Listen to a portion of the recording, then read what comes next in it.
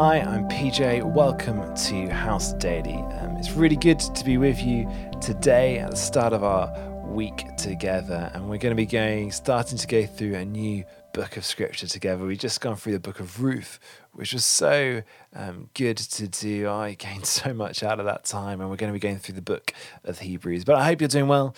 I hope you're staying fit and active, which is probably really important at the time. It's really easy to become a bit of a couch potato when we're stuck inside. So whether that's being able to go outside and get your daily exercise or keeping fit in other ways at home. We have an amazing sports factory team here at our church who are doing incredible things. Do check them out. They're putting out every day different ways to stay active and fit at home, as well as connecting with God.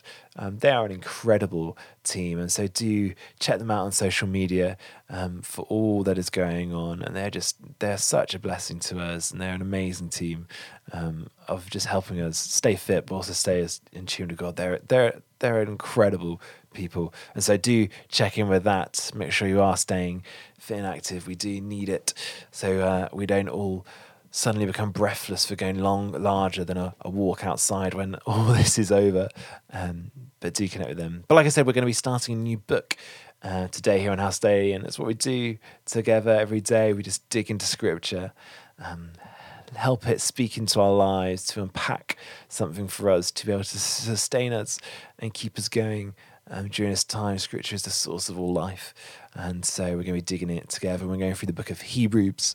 And just to set the scene a bit for the book of Hebrews, we don't know who wrote it. The author's unknown. We don't know who it was written to. We don't know where it was written from, and that may set some alarm bells going for some of us, because it is a bit of an unknown book.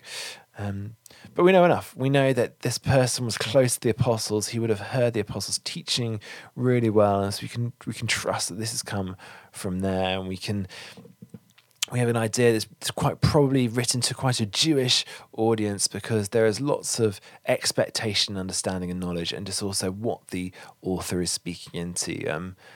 But it's an amazing book that speaks truth and life into us. It's also quite a challenging book, so be prepared over the coming weeks to be challenged as well as encouraged, because it's hard to read Hebrews without feeling like you've been punched in the gut a bit from what the author is challenging us on. So be prepared for that. But actually, it's really good for us and good for our souls. But today, we're just going to start right at the beginning in Hebrews chapter 1, verse 1 to 3, just a really short introduction for us to help us set the scene. So if you've got your Bible, open up Hebrews chapter 1, verse 1. In the past, God spoke to our ancestors through the prophets at many times and in various ways. But in these last days, he has spoken to us by his Son, whom he appointed heir of all things, and through whom also he made the universe. The Son is the radiance of God's glory and the exact representation of his being, sustaining all things by his powerful word. After he had provided purification for sins, he sat down at the right hand of the Majesty in heaven. What a powerful introduction to a letter. And in a way, the author sets the scene for the whole book right there and then. He puts all of his cards on the table. He's like, this is what we're going to be talking about. And the theme of the book of Hebrews, if you want a nice one-line idea, is the supremacy of Christ. That Christ is supreme over all. And the author basically goes through lots of different things in this book to help unpack and tear away some of the crutches that the audience would have been putting on, trying to put their trust and expectancy on there. And he basically goes, stop putting it there, put it on Christ. And he keeps going through this, but he lays it down right at the beginning, sets the scene that Christ is who we need to put our trust and hope in. Because he was there from the beginning, he created the world, he's the heir of the world, he is he's radiance of God, he is the exact representation of God, he is God. He puts it straight out there, straight away. Jesus is God. And if he's God, we need to listen to him over everything else.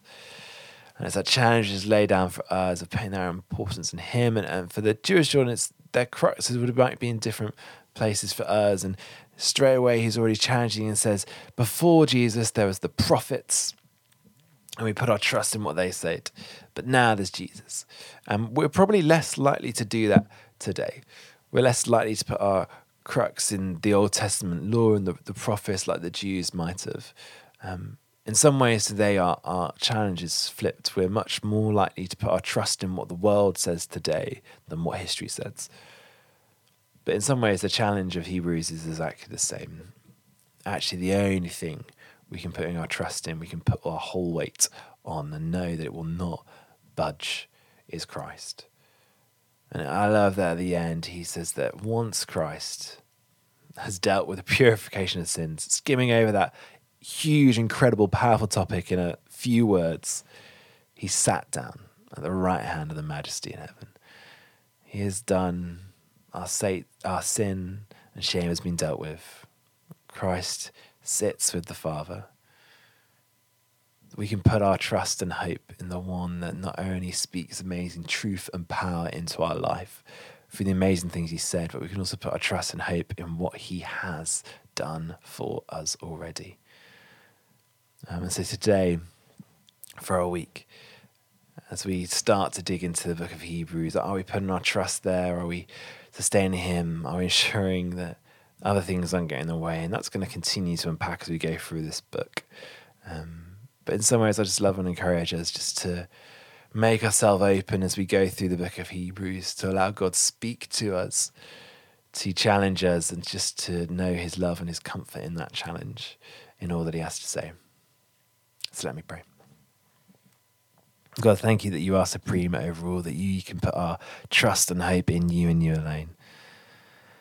Help us to open our hearts and our minds as we dig through Hebrews together, for you to speak into us, to help us to remain faithful to you and your Son. So Lord, fill us with your Spirit today and all that we may be going into. In your name, amen. I hope you have a great day, whatever you're doing. Be safe, be church, keep washing your hands.